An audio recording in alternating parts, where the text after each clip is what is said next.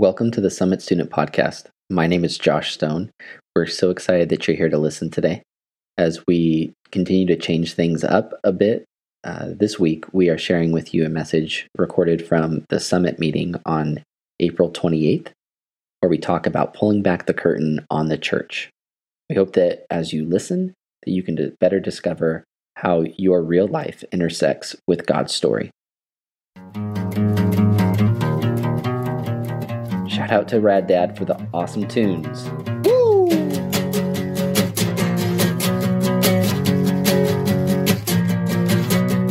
Who will have our back when world and wonders lie? What we are talking about tonight is the church.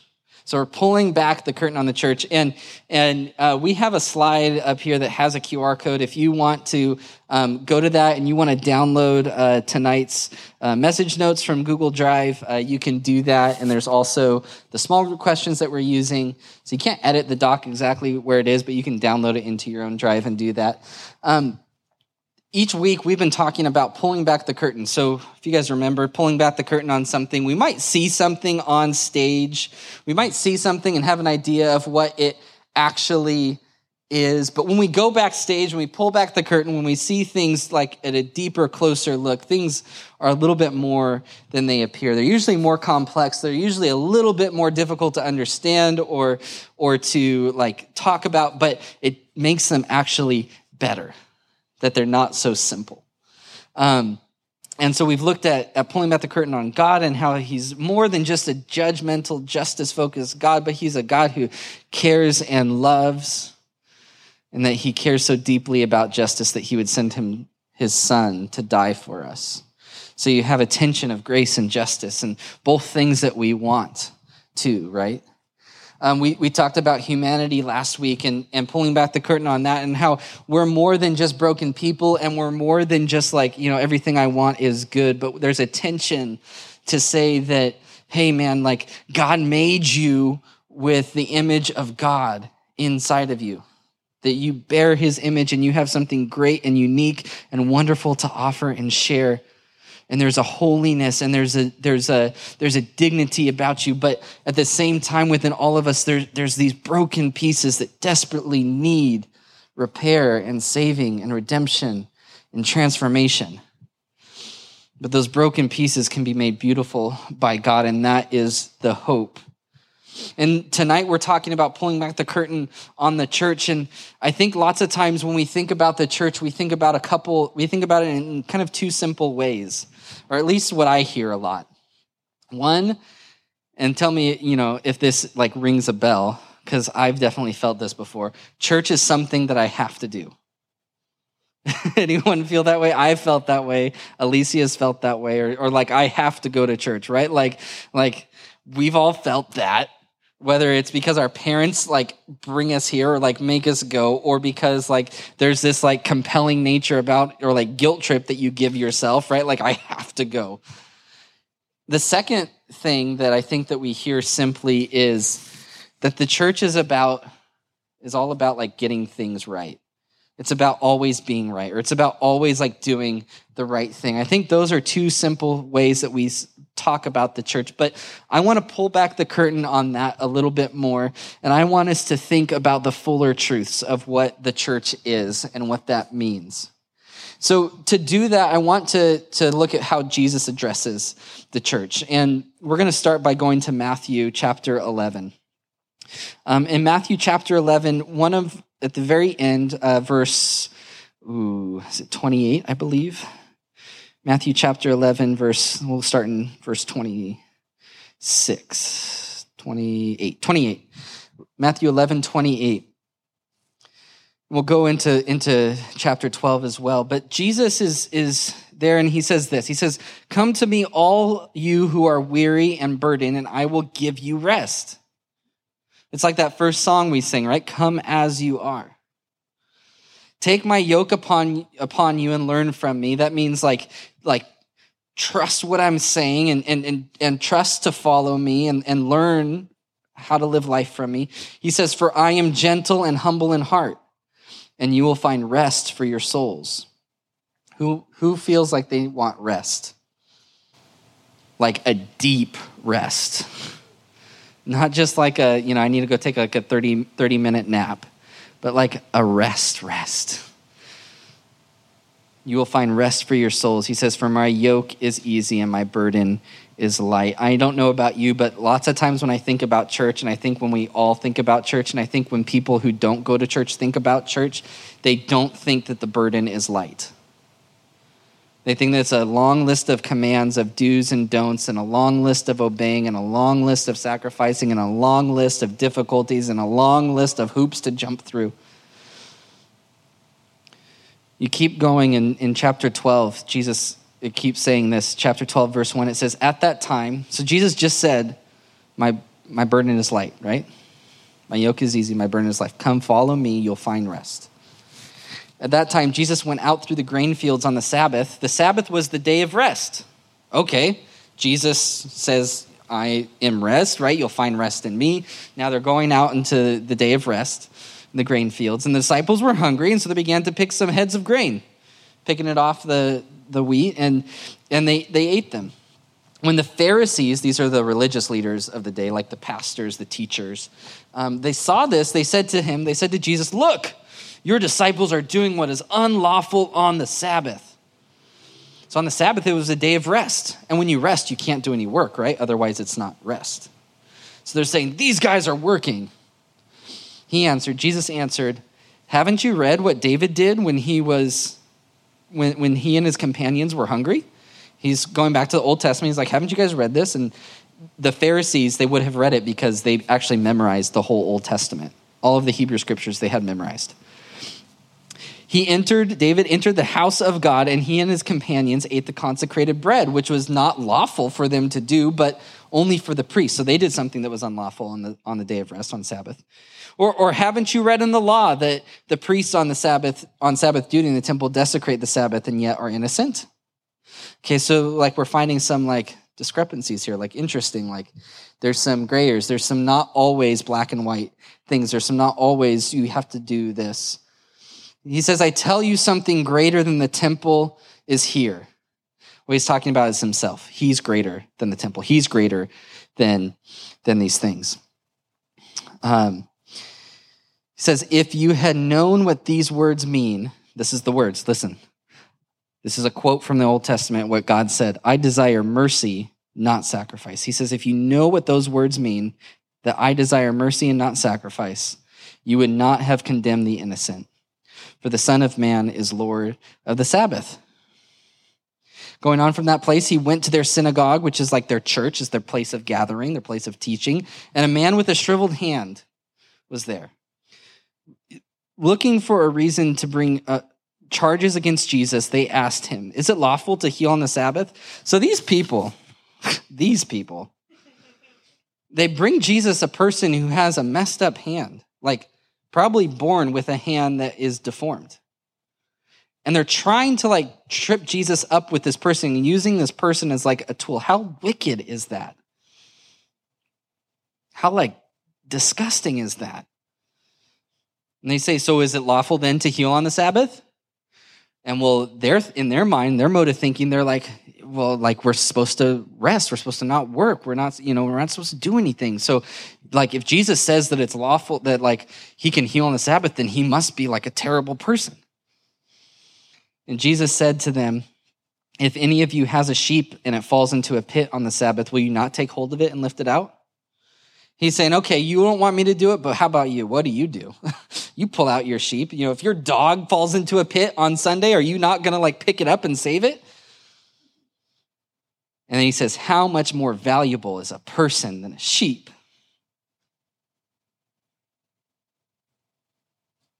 Therefore, it is lawful to do good on the Sabbath.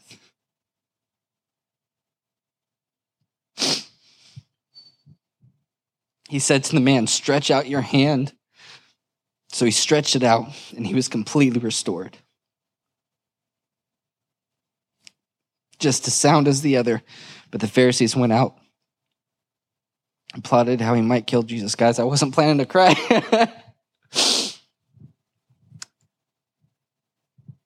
We're talking about pulling back the curtain on the church. And there's ways that the church has hurt a lot of people. I'm sorry. There's ways that we have made laws and rules, and we've treated those more than we've treated you guys. Better than we've prioritized those things rather than prioritizing people. And what Jesus is saying here is that the laws that we set up to try to do the good things, to make sure we do the good things, those laws that we put in place, not that they're bad in and of themselves, but when we prioritize those things over people who need help, who need healing, who need restoration, who need love, then we've got it backwards. We've got something messed up. And so Jesus is challenging the Pharisees in the way that they see the Sabbath. And I think in the same way, Jesus is challenging us in the way that we see church. You see, the Pharisees thought they knew what the Sabbath was all about. But Jesus wanted to pull back the curtain and say, you guys, the Sabbath isn't just about keeping the rules. The Sabbath is meant to be a gift to you. It's meant to be a gift of rest. It's meant to be something that lifts you up and makes you better and changes you and transforms you and causes you to depend on God. But instead, the Pharisees made it about the rules and making sure like this was a measure. If I were to do the things of what it looked like to rest, if I just do those things of what it looks like to rest, then I'm a good person. Anyone ever got a puppy before? Anyone ever had like a little puppy? Maybe you got it as a gift. Maybe it was something that like you were so excited for when you get excited, right? And are there things you have to do for that puppy? What are some of the things you have to do for a puppy? Clean up its poop. What else do you have to do? Feed it, walk it, bathe it, maybe train it a little bit, right? Like keep it, like teach it how to go outside to go to the bathroom, right? Instead of inside. There's lots of different things that you have to do for it. In the beginning, what's the gift? The gift is the puppy, right? We get this gift of a puppy, and it's so cool, and we're so excited that we get this puppy. We're so excited that we get to take care of it, that we would be entrusted with that gift, that I would get to be in charge, that my parents would say, like, wow, you can have a puppy if you take care of it. Like, they trust me to keep this living being alive. Like, wow, that's so amazing. And by like week 2, how many are tired of like taking the dog on a walk or bathing it or picking up its poop or feeding? Like, how quickly does that change? And then it becomes, I have to take the dog out again. And like, I have to feed them again. I have to get them more water. Are you serious? I have to brush them again. Somewhere along the line, that gift changed. I think we've done the same thing for church. Where church was a gift that was given to the followers of Christ as a place where you can find encouragement, as a place where you can find love, as a place where you can grow, as a place where you can be accepted, as a place where you can find your purpose and belonging and your identity. But you know what? When you're part of that, it takes sacrifice. It takes courage to get up and meet new people. It's hard to invest in other people. It takes energy and it takes time, and it's hard for me to be vulnerable so that I can change or I can have those difficult discussions. It's hard for me to learn new skills so that I can make things happen. It's hard for me to give when I feel like I don't have a lot. But you know what? If it's a gift, you get excited about it. But after a time, we start making them things that we have to do. Things that we begin to then, not only do we have to do it, but we begin to resent them. And we lose the vision of this gift that's been given us.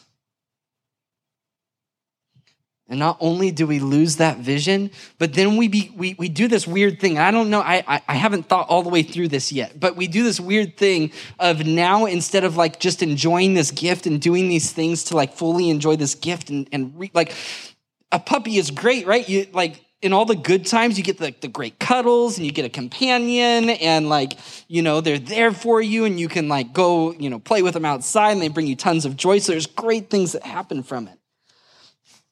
But there's somewhere along the way when we get to like, oh, I have to, where we even start judging ourselves by if we're doing those things.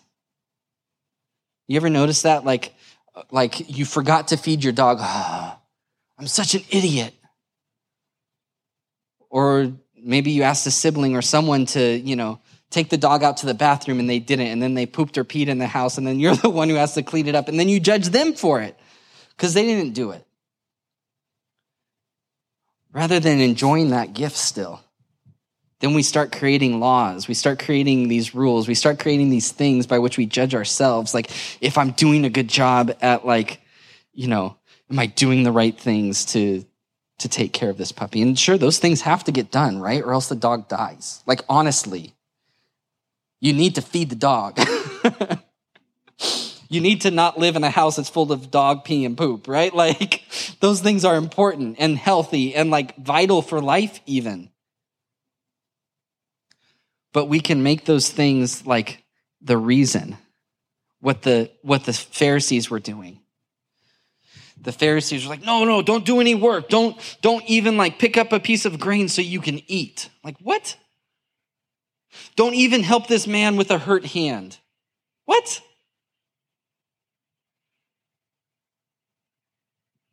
Don't even take the dog out to the bathroom or whatever it is, right? Like, no, like we have to do things. So in some ways, yes, the church is something we have to do. It's vital. It's part of what brings us life. It's part of like where we find our change and our transformation, our encouragement, and the passion to keep following and change the world with God. But it's not about the have to. As soon as we start making it about the have to, we start creating rules by which we can judge ourselves and judge one another, but that's not what the church is for. The church is that we get to be a part, like this last song that we sung, we get to be a part of this kingdom that God is building, of the way that he wants to change the world. We get to be part of that. And you guys, if we can change our mindset on that, if we can start seeing it not as a set of rules, not as a have to, but as a get to, I can't imagine, we would see more creativity in this place. We would see more people doing things. We would ourselves feel more connected. We would feel more alive. You would become more of who you were meant to be. Because each other would be calling out the good things and we'd be seeing the love of God through one another. Your friends would be drawn to this sort of thing. Who wants to go to a place where like, oh, I have to go and Josh said to invite friends, so I guess I will, but I don't really want it. Like, who wants to be part of that? I don't want to be part of that.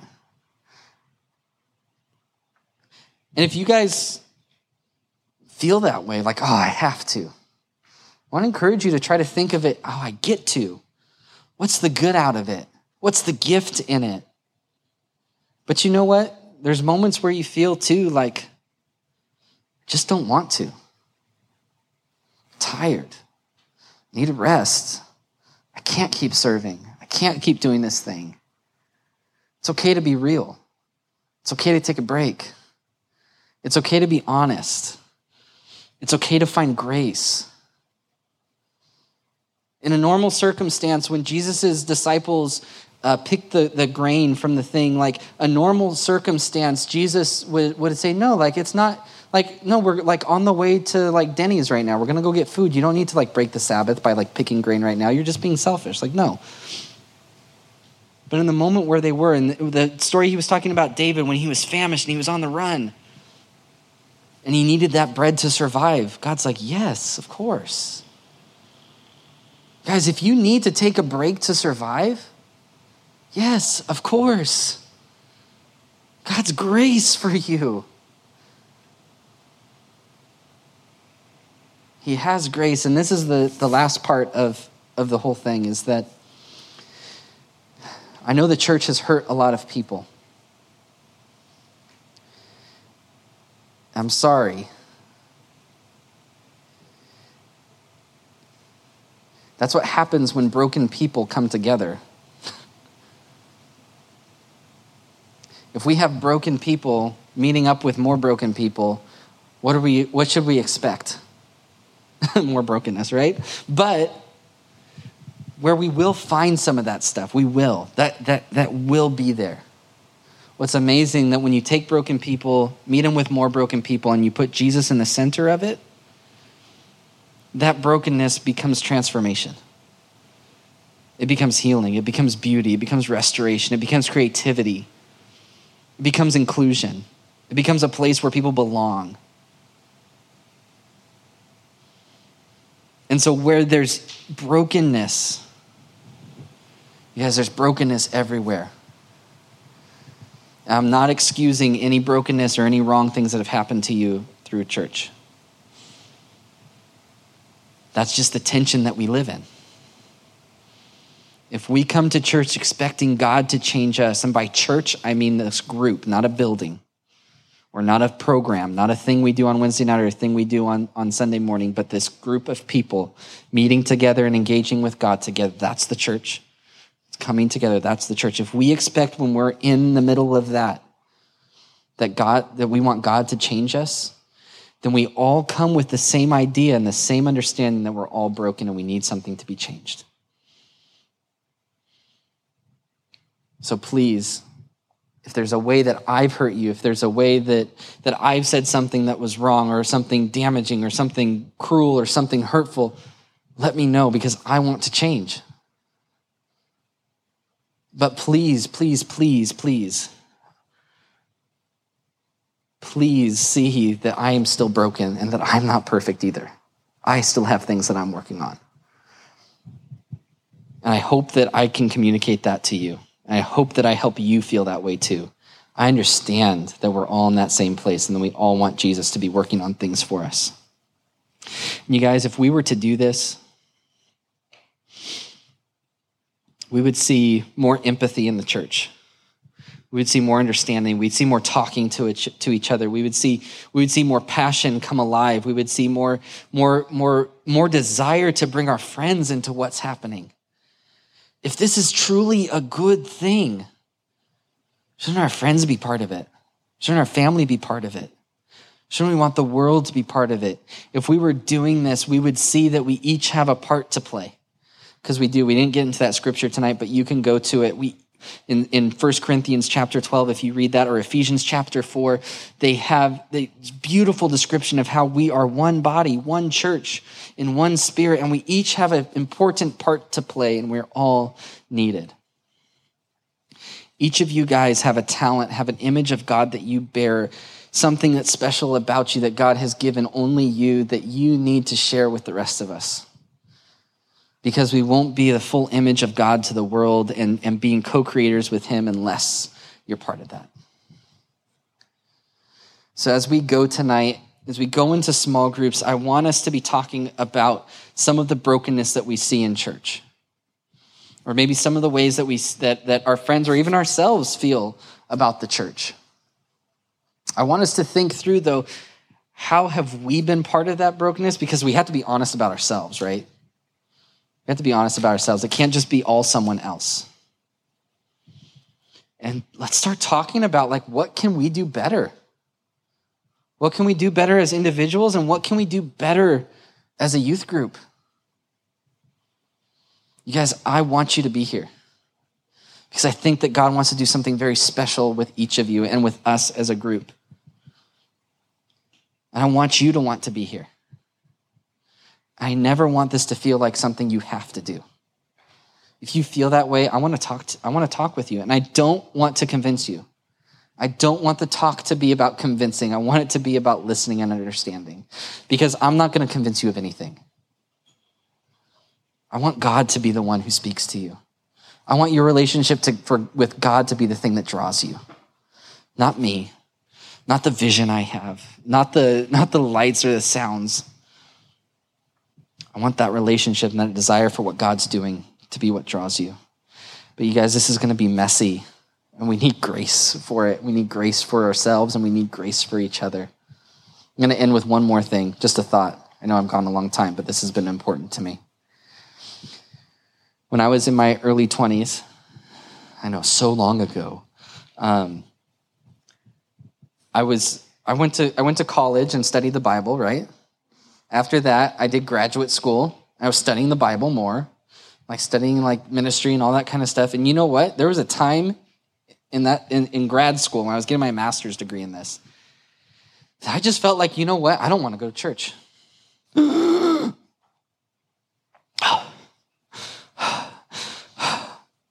think my parents had anxiety because of it. Like I was going to like grad school. I was like studying to be a pastor, and I didn't want to go to church. And there was probably a good like few weeks in a row where I didn't go to church. But there was a lesson that I had to learn. The lesson I had to learn was that it wasn't about going to church. Couldn't be just about going to church. Going to church had to be because I wanted to see what God was up to. So I challenge you guys. Challenge you to learn that. It might look different for everyone. Doesn't mean that, like, oh, don't come to youth group for the next 3 weeks. Great. We're going to have like no one here the next 3 weeks, huh? But come not because you have to. Come because you're excited to see what God's going to do. And when you don't want to, ask for God's grace. Ask for God's grace to change your heart. Ask for God's grace for you to just say no for the night. Let him change you. Ask him to change your heart. God, I'm not gonna go tonight, but God, I want to go, so change me. I feel like that a lot.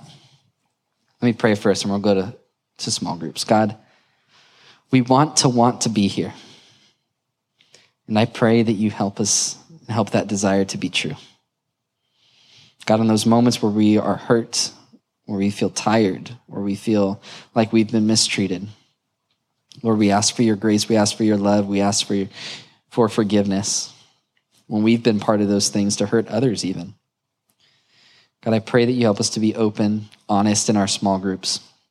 Pray that you help us to see your vision for the church, what it could be and our part in it. God, we pray that your kingdom comes on earth as it is in heaven. We praise you that you ask us to be part of it and you empower us to make real change happen on this earth. Thank you, Lord, for your love and your trust in us. Jesus, we love and trust you in the same. In your name we pray. Amen.